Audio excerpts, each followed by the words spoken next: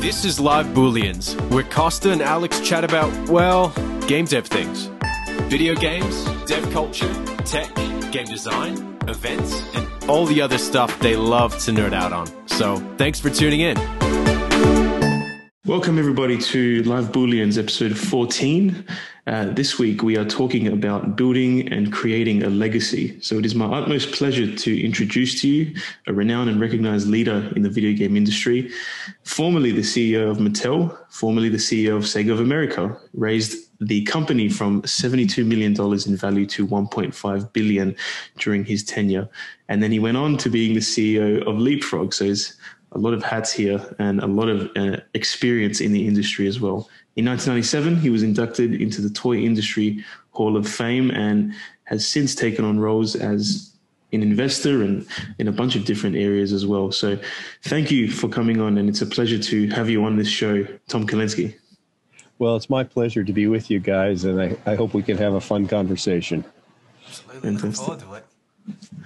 So you began in, I guess we'll start off really where your journey started off in Mattel, I believe it was.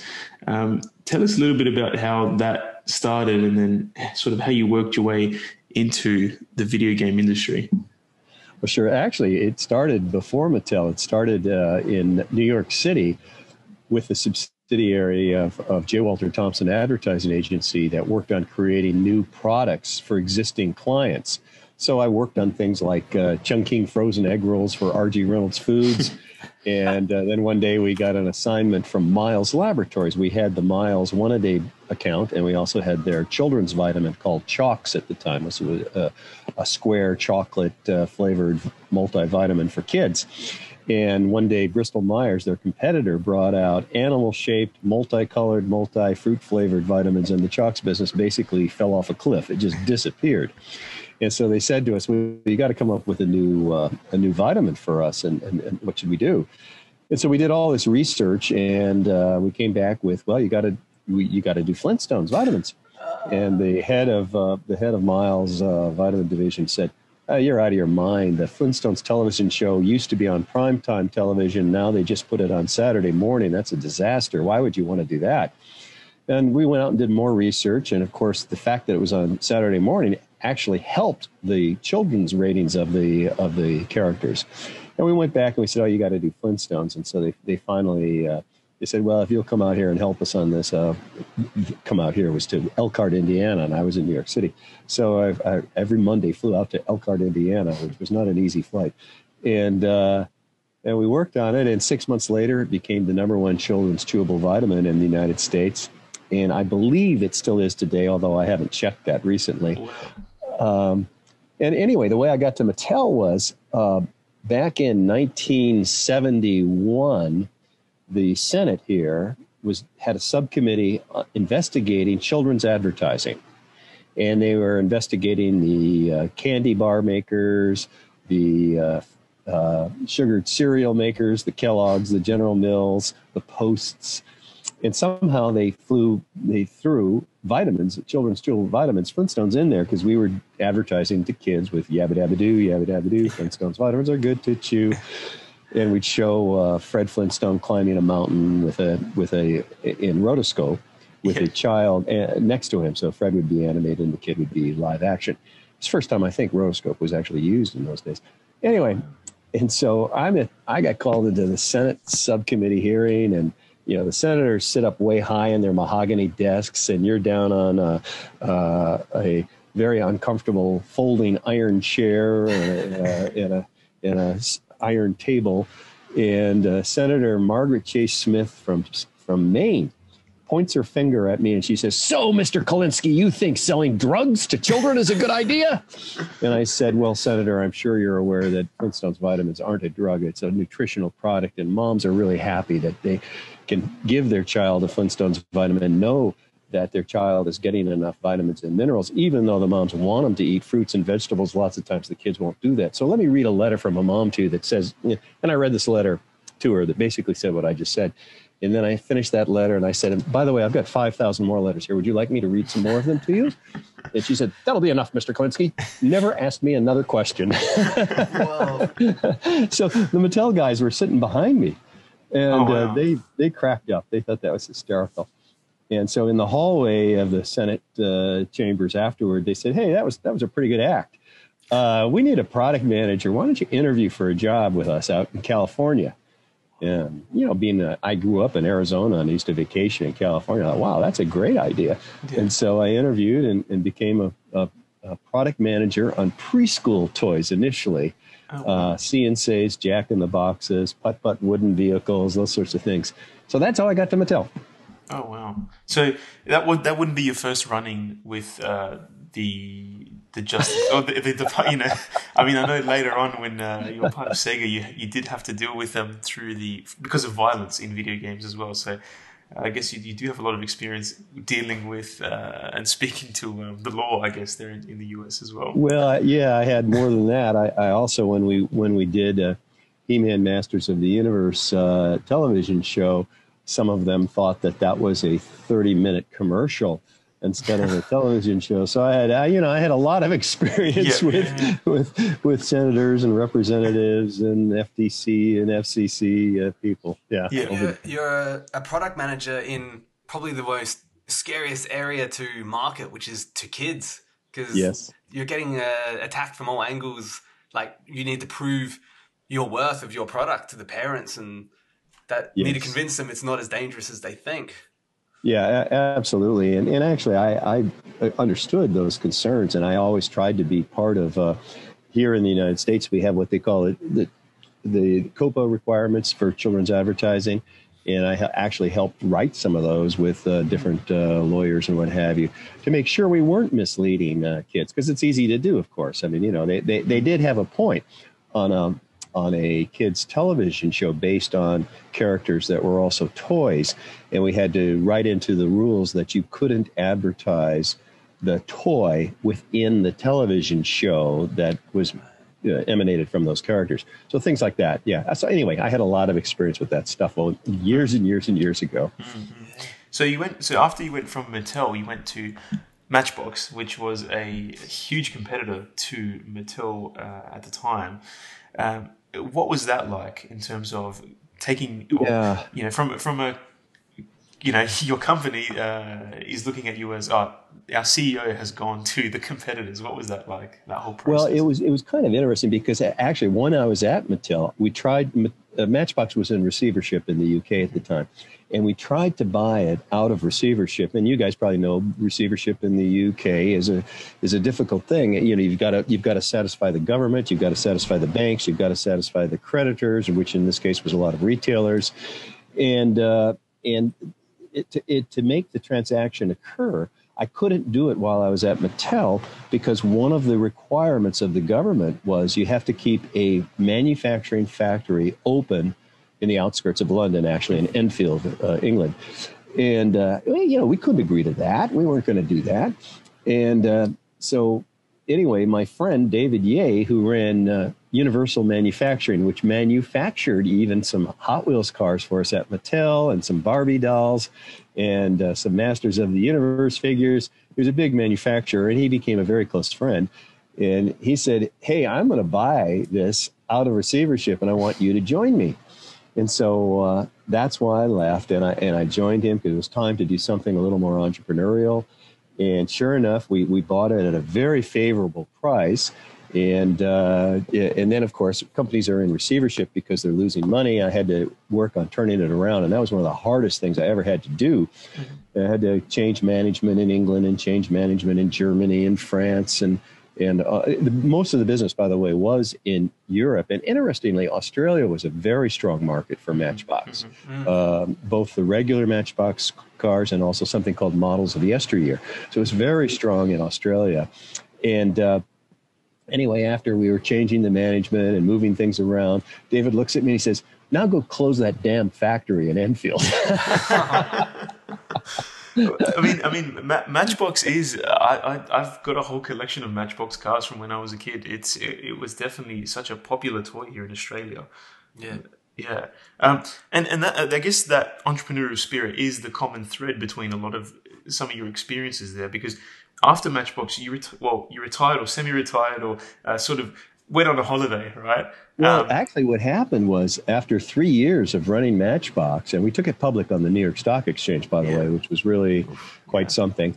And we were doing business. We got it profitable. We'd increased the revenue back up to about $350 million around the world, and it was profitable. And we were actually doing, we were manufacturing in Macau, China, Macau, an island, part of China, and we were selling in China, which Mattel wasn't doing if I was.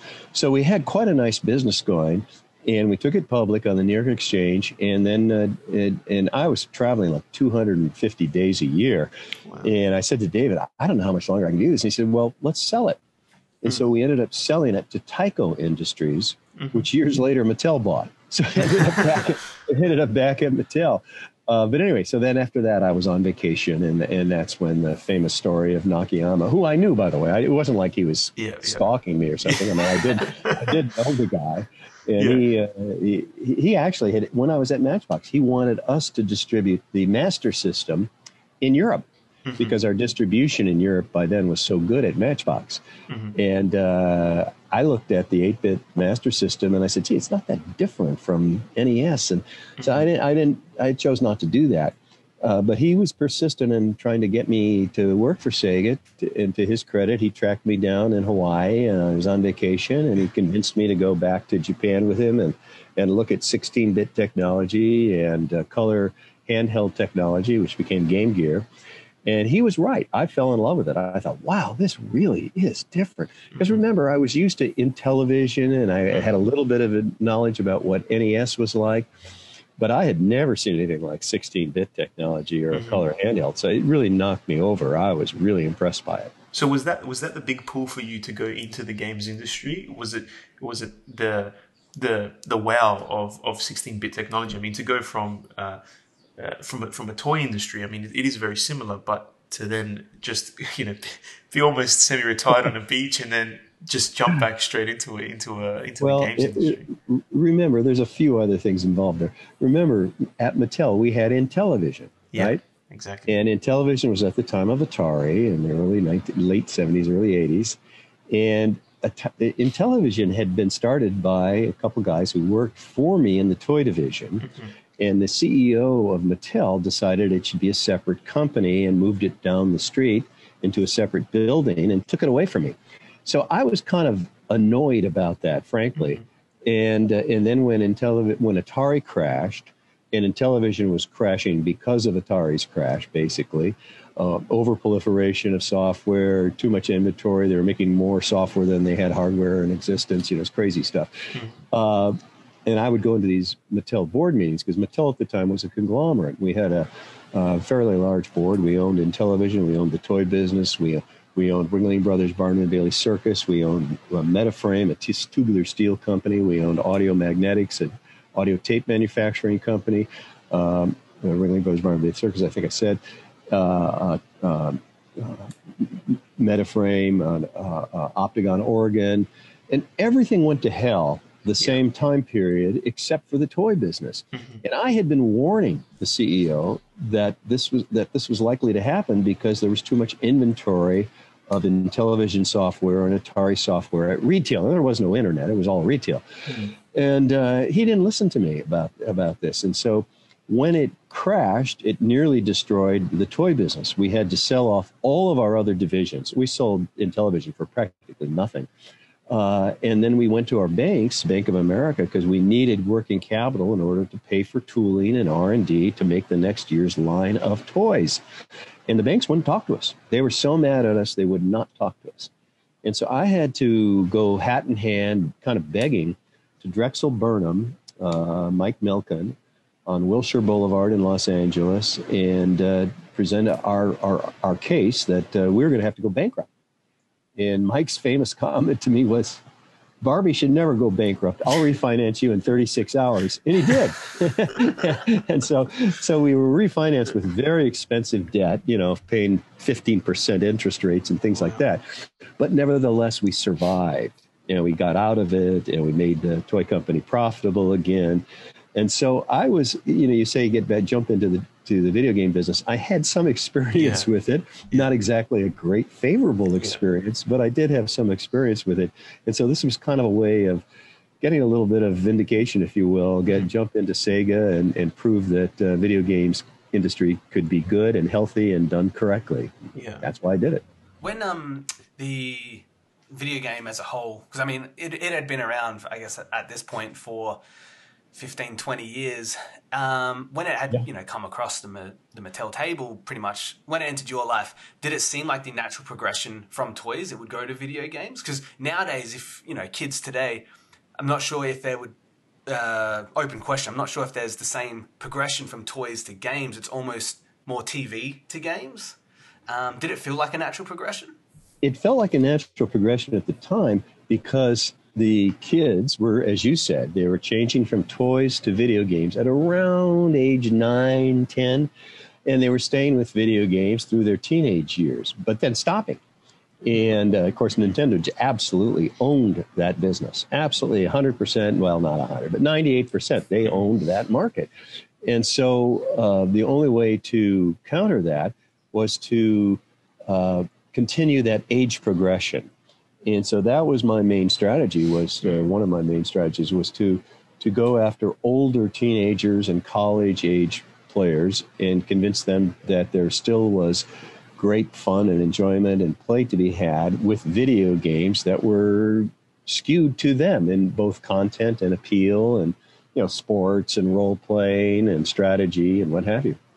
How did that thought come across that is it just sort of looking at the market at the time and seeing that this was where Nintendo made its bank, and then no one really was after that market of teenagers and above?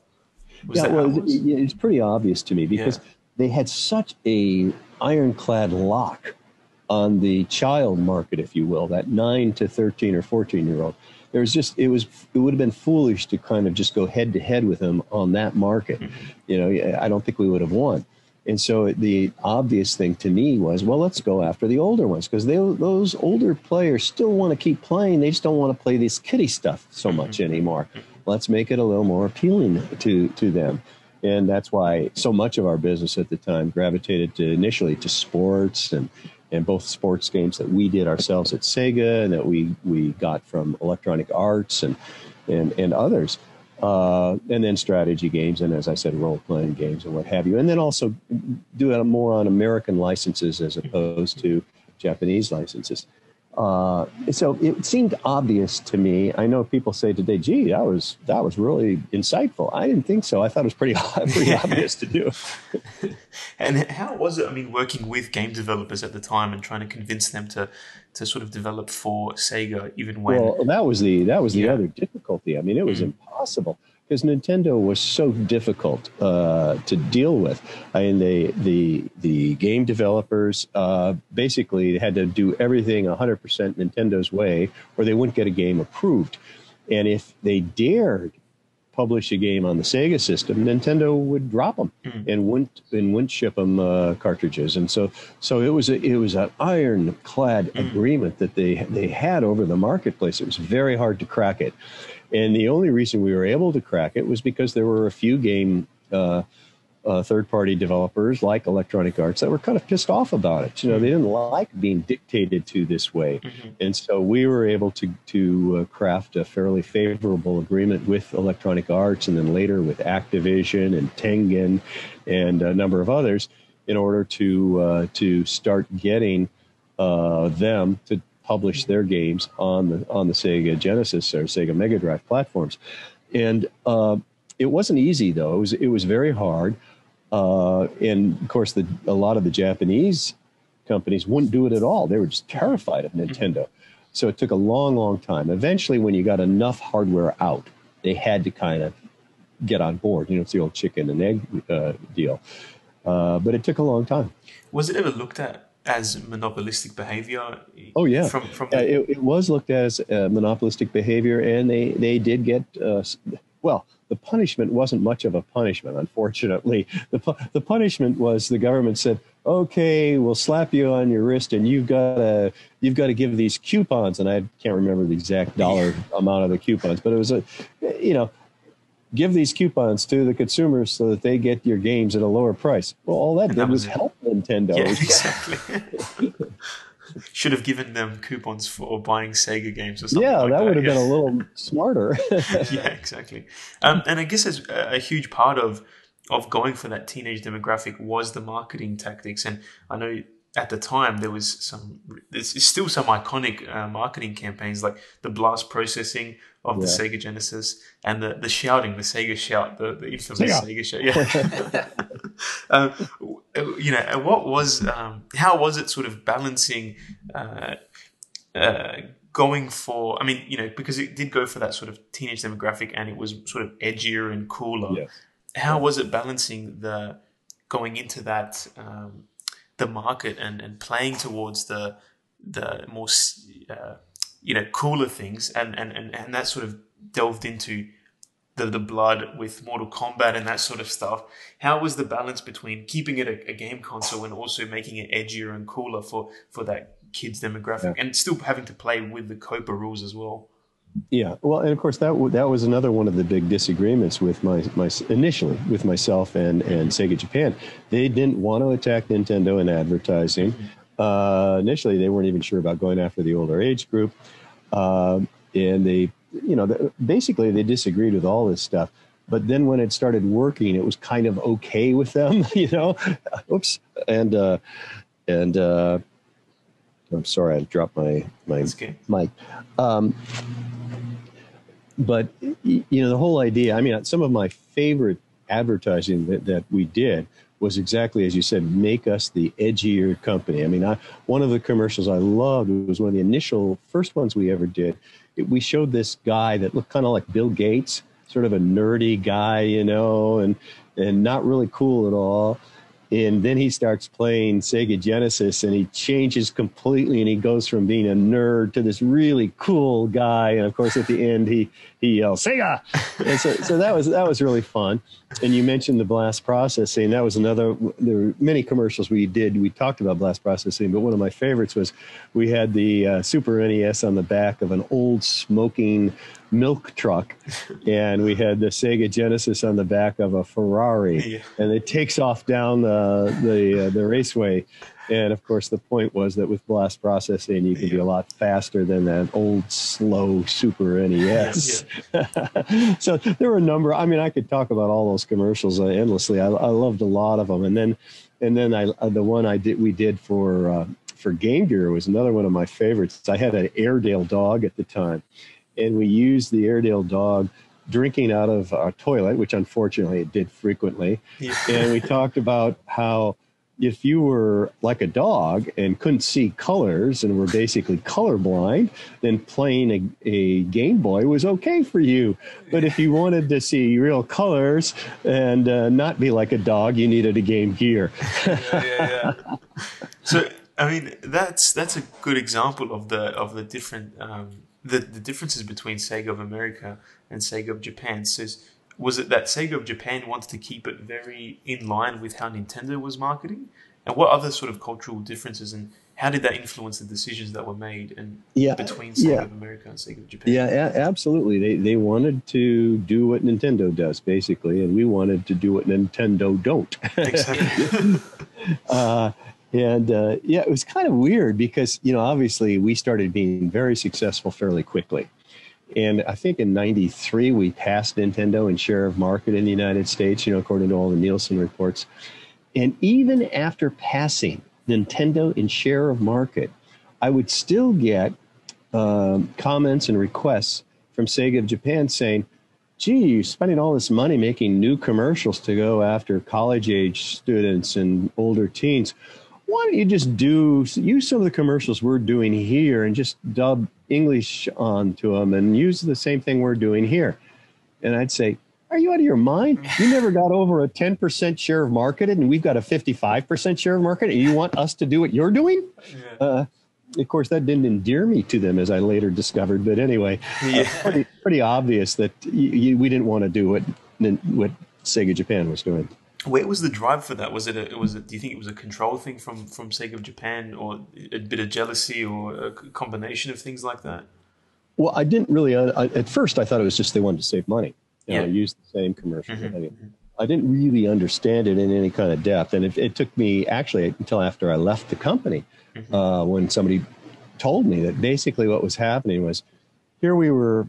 And by the way, back to quickly on Mortal Kombat, they didn't want to do Mortal Kombat with real blood either, and we did, and obviously it worked very, very well. And even Howard Lincoln admitted that he was wrong, and he thought that not doing green gore would endear him to the parents of America and help sell the products for Nintendo. It didn't. Yeah, it didn't work at all. And anyway. Sega Japan didn't want us to do real blood, but we convinced them that it was the right thing, or that we were going to do it anyway. But what was happening back in Japan that I didn't understand was every Monday, Nakayama-san would walk into the decision room and he'd beat the hell out of the Sega Japan marketing guys and Sega Japan product development guys. And because they weren't as successful as Tom was in the United States.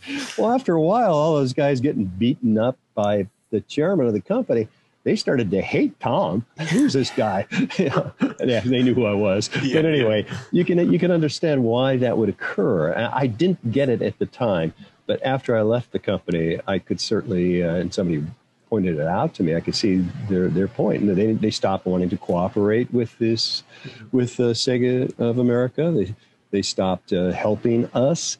And so that, there was a lot of jealousy, if you will, and a lot of anger toward us. Mm-hmm. And what was it like? I mean, I know. So when you made the decision to put Mortal Kombat with blood and not sort of try to censor it in any way, how was it dealing with the backlash? I know that sort of led to, in one way or another, the creation of the ESRB and the whole ratings board. How was that? And dealing with the government in that capacity? Remember, before we did Mortal Kombat with blood, we did our own rating system on many other games before it. And the Sega rating system was developed by Professor Arthur Pober, who is a professor of both child psychology and education at New York University. I had used him as part of the toy industry guidelines advertising guidelines years before, so I knew him quite well. And he put together a panel of sociologists, psychologists, educators, concerned citizens, basically, to review and rate every game that we did. So we had our own rating system on Sega games. So when we did Mortal Kombat, obviously we knew we were going to rate it for mature audiences, and had that rating system. And by the way, I also did feel the need for having I think I was the main push behind what at the time was the IDSA, because the software association that was that Sega and Nintendo were part of at the time really cared. They didn't care about the video game industry. They cared about Microsoft. They cared about Oracle. They cared about business software. They didn't care about video game software. And so we needed to have our own representation, our own lobbyists in Washington. And that's why we formed the IDSA. And then the IDSA, basically, they don't like to admit this, but they adapted the Sega rating system. They hired Arthur Pober, and they changed it a little bit. A couple of the designations were a little different. But basically, it was the Sega rating system amplified upwards a little bit. Yeah, they didn't want to admit that it was... they didn't want to admit it. Exactly. So I was just saying, with Sega wanting to attract the older audience, like the teenagers and stuff like that, I guess, did the ratings have a positive effect in a cynical way on the marketing? Because now you're saying, here is the group of games designed specifically for you because they're rated towards you? Well, it certainly did, yeah, because it was easier for everybody to see what kind of what was in the product. And I remember, again, getting called before the Senate on this stuff, before not the hearings that went public, but privately in private meetings with senators. And I remember saying to Senator Feinstein, she was mad at me for doing mature games on the Sega Genesis. And I said, someday the video game industry is going to be bigger than the movie industry. And you love getting votes from all those people that work for Disney down in the Los Angeles area. But remember, Disney does G-rated movies, PG-rated movies, and R-rated movies. And we're no different than Disney. And by the way, we soon will have more employees than Disney. She didn't like that at all, and she didn't believe me. She thought I was threatening her. Well, of course, today, as you know, the video game industry is twice the size of the movie industry and the music industry combined. Yeah. So, anyway. Just touching back on the differences between Sega of America and Sega of Japan, that sort of bubbled, would you say, in 1995 with, at E3, you announcing that the Sega Saturn would release the day after. How was that in terms of, to your confidence within Sega and also your mental well-being at the time, having to deal with that as well? Yeah, I wasn't in favor of it, obviously. I mean, I was ordered to do it. I was I was desperate to keep Genesis and Mega Drive alive in the United States and Europe for a longer period of time. And I didn't want to introduce Saturn. There wasn't enough software for it that would be available. And there wasn't even enough hardware. You couldn't even supply enough to have decent retail distribution. So the whole thing was a mistake. And this was toward the end of my time at Sega, obviously, where I was getting overruled now by Japan, who felt this was the right thing to do. And I was pretty much convinced it wasn't the right thing to do. I also wasn't crazy. Frankly, I just wasn't crazy about the Saturn hardware. I shouldn't say I wasn't. My head of R&D, Joe Miller, who was a very, very smart guy, unfortunately he's passed away, but he felt that the next platform after Genesis and Mega Drive, the internet was just starting to come around back in those days. He felt that the next platform had to make much better use of the internet. He felt that a lot of the capabilities had to be much better than what 16-bit was, and the graphics had to be much, much better. And of course, Saturn was better, but not to the degree that he felt was necessary.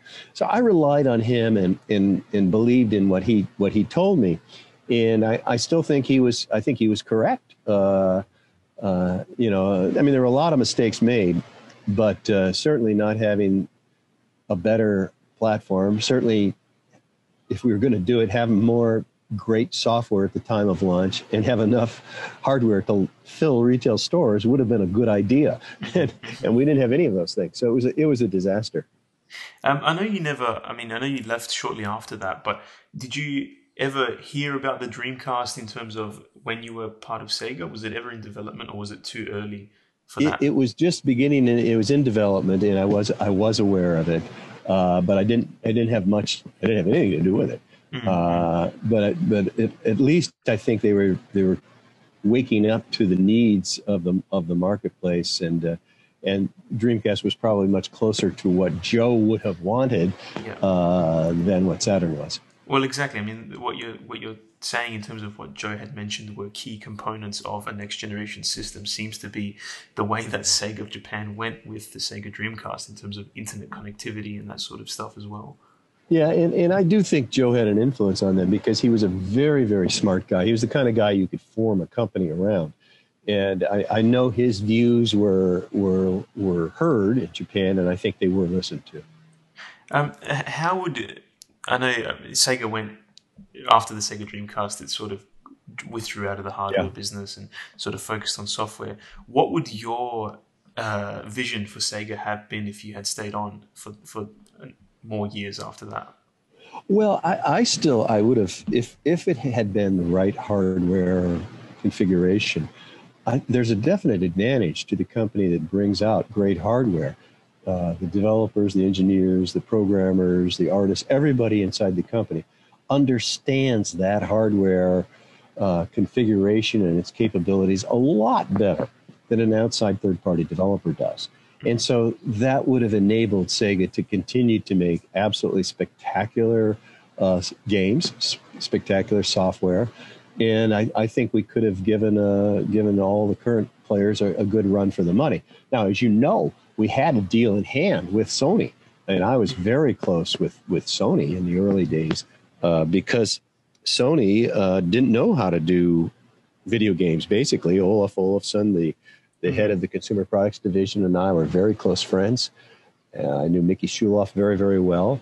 And we wanted to do a joint Sony-Sega hardware platform or Sega-Sony, Sony-Sega. It didn't matter what it was called. And we had the agreement by Sony Japan to go ahead and do that. But Nakayama-san didn't want to do it. Because I remember he said to me, he said, "What do you want to help them for? They don't know how to do hardware. Why should we help them?" Well, my point was we were so much better at software, and nobody makes a lot of money on hardware. So all the money's made on software. So we would have been better at doing the software, and we would have made more revenue, more profits off of the software we did on such a system than they would have been able to do, at least initially.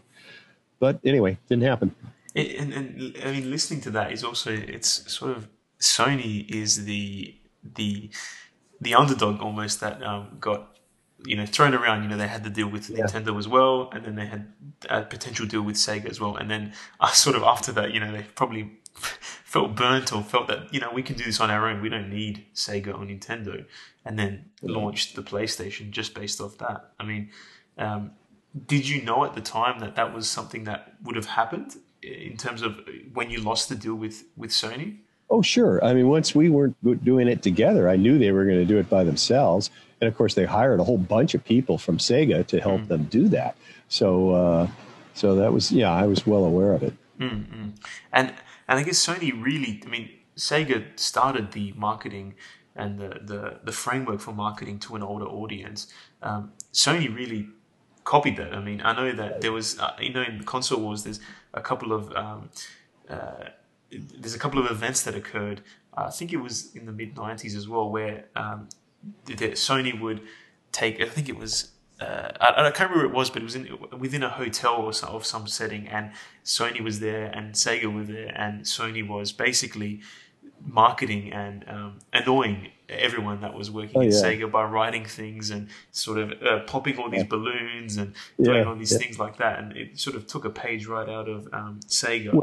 Well, Steve Race had been one of the heads of marketing at Sega, and he went to Sony, and so he learned well at Sega how to do this stuff, and so he had guys sticking pins in our huge Sonic the Hedgehog inflatables that were around the hotel and what have you, and he did a lot of dirty tricks, if you will.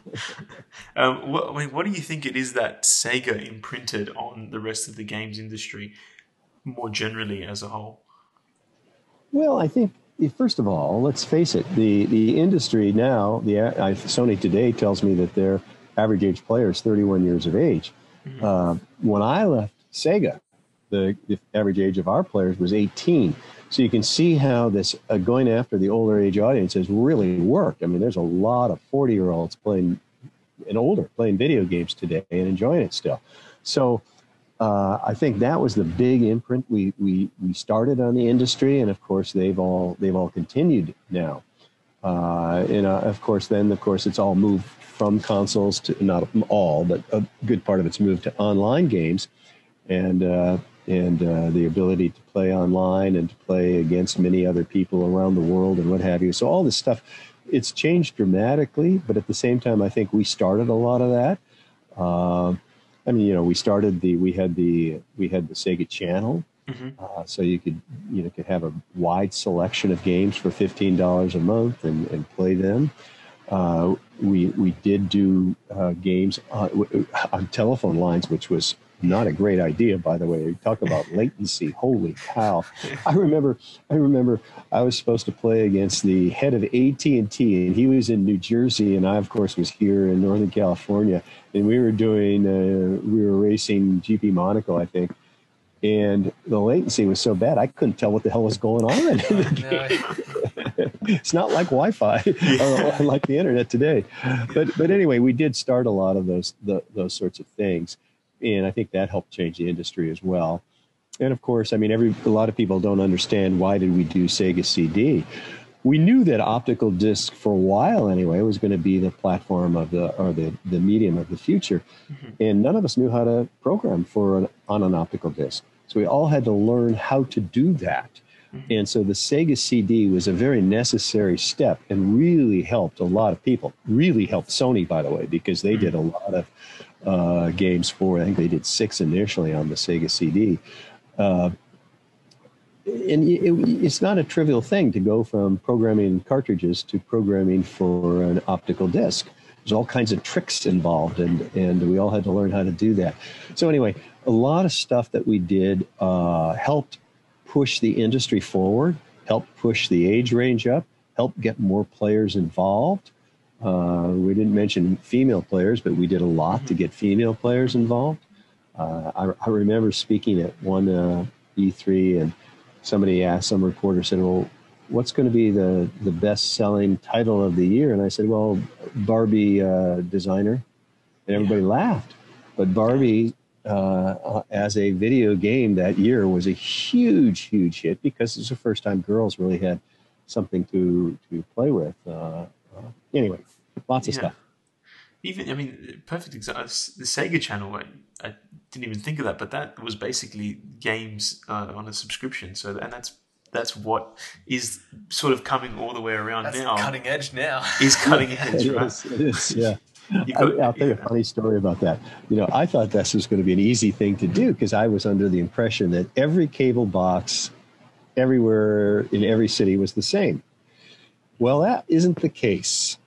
And Joe Miller, my friend, head of R&D, one day he calls me to come over to the downstairs in the R&D area, and he shows this huge room, and there are all these different cable boxes from Atlanta, from Boston, from Chicago, from Dallas, from Seattle, around the room. And he says, do you realize every one of these is different? And we have to figure out how to make our games work on every one of these damn things. Do you reckon Sega, like with all these things of it wanting to do cutting edge things, that it thrived in not having the technology available? Because like originally I was going to ask, did you feel hindered at the time of the lack of technology? Like there's so much more we could do, but was that room for you to grow, really? Like you saw an opportunity in there? Well, I did. I thought there was, I realized that the technologies available weren't perfect. But on the other hand, there was enough technology available that we could push the envelope. We could do some of these things that hadn't been done in the industry before, and that they would continue to help the industry grow and thrive. And that was the whole point of everything we were doing, was trying to grow this business. So did you know at the time, I mean, that Sega would become this cultural icon that it is today? No, I didn't. And I frankly, one of the stories I tell people, you know, when Blake Harris, the author of Console Wars, came up to me, what it was now, 5-6 years ago, and he came up to me and he said, I want to do a book on the time period that you were fighting against Nintendo when you were CEO of Sega of America. And I said, that's very interesting, Blake. There's probably 200 people in the world who care. And he said, no, you're wrong. There's a big audience of people who really love that period of time and really want to recreate it and be involved in it again. And he turned out to be right, and I turned out to be wrong. So something that we'd like to do, sort of wrap up our podcast, is to ask, or to sort of, if you could give a piece of advice to people who are in the creative industries or in the video game industry and are doing things in that industry, what would you give them? What would be the piece of advice that can help them on their day-to-day, or even help them on their long-time journey as they're going on? Boy, that's a tough question. I mean, one of the obvious things is don't give up, keep playing. You know, keep at it, keep pushing the envelope, keep pushing the edges, keep pushing that technology, make that technology do more than even the people who created the technology think it can do. And let's make video games as realistic as real life, if you will. Yeah. It's a scary thought. Yeah. And let's also keep expanding the market. You know, we still don't have enough women playing. We have a lot of older people playing, but not enough. You know, we can have a lot of, I'm 76. We could I don't play much anymore unless my sons force me to. So, you know, I would just say, let's keep playing. Let's keep pushing the envelope. Let's keep trying to to better this art form that we've created. And the fact that it's bigger than movies and music combined today really makes me proud that we at least were at the beginning of all that. Mm-hmm. Mm-hmm. And what kept you going? Like when, as you say, keep going, pushing the envelope. In those times where, you know, you have to have a thick skin in the 90s console wars, what kept you going? Again, the same desire that I thought this was really a special, whether you call it an art form or a technology, that it really allowed people to enjoy themselves, to have a great deal of pleasure out of playing video games. And I really thought that this was an important thing to do.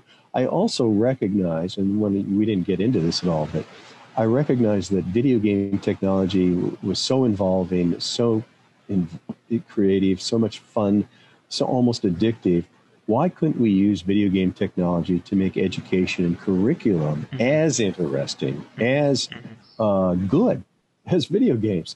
And of course, that's what I did, or I tried to do when I left Sega. I tried to do it with Leapfrog and a couple of other companies. I'm still on the board of a couple of education technology companies, trying to do that. Oh, by the way, one other, you might be interested in this. One other company I'm actually chairman of is called Mixed Dimensions, which is a 3D printing company. Yeah. Well, guess where the biggest market is for 3D printing? Video games. Because all you guys want to create your own characters, your own soldiers, your own avatars, your own spaceships. Yeah. With our technology, you can click on this creation you made, because now you want a physical manifestation of it. Click on it, and we will, for different sizes, to pick the size, 9-inch size, whatever you want, we will 3D print it in very high quality resin, full color, and ship it to you. So you might want to try that. Wow. Absolutely. Yeah, that's definitely something we've played with in the past, but I'm definitely curious for this service. Yeah. And just sort of one last thing. I mean, now that you're sort of focusing on education and you still have that burning desire for education and sort of games cutting across to 3D printing and other technologies, what do you think that companies should be focusing on looking at, or what are the emerging components of this sort of crossbreed of industries that interest you, and also people should be focusing or might be popular in the future? Yeah, well, I still think there's a lot to be done within education and utilizing video game technology. You know, I'm trying to work mainly in the younger, this switch from my Sega years. Now I'm trying to do it with younger aged products, you know, teaching children to read earlier, teaching them math earlier, teaching them sciences earlier. But certainly, I'm sure you guys all can reflect back on what college course you had that you absolutely hated because it just wasn't enjoyable. Well, why can't it be enjoyable? Why can't we use this great video game technology to make physics more fun and interesting? I was involved with one of those, by the way, trying to make physics fun and interesting. But that was a tough one. But anyway, I do think it can be done. Certainly a lot of people smarter than I am can figure out why should learning be drudgery? Why should it be difficult? Why shouldn't it be more enjoyable? So I think there's an awful lot that can be done in that area. So that's something I would ask people to focus on if they could. And it's almost a positive spin on. I mean, a lot of people, when they're focusing on making games for a younger demographic, they're focusing on getting them addicted to it and being able. I mean, nowadays on iPads and tablets and stuff, and you know, they're getting them to want to purchase things in game and that sort of stuff. So it is it's almost a positive spin on trying to make a game that is beneficial to a younger audience as well. So that's a very noble cause for sure. Yeah, well, we're trying to make better engineers, better scientists, get more people into those areas so that we can actually have a better world, perhaps. All because of video games. I knew it would happen. Yeah. I was thinking back to my classroom in '99, and that was the first classroom. There was enough computers for the students. And you can imagine the uproar from the parents and how quick the kids were pulled. Oh, they're going to forget how to write. They're not going to use their hands. Oh, my God. Exactly. Yeah, I remember all that. Yeah. Fantastic. Okay. Thank you, Tom. It's been absolutely well thank you, great. guys. I enjoyed the conversation, and I wish you well, and keep at it. Don't give up, and keep playing. Thank you so much, Tom. Fantastic. Have a good one.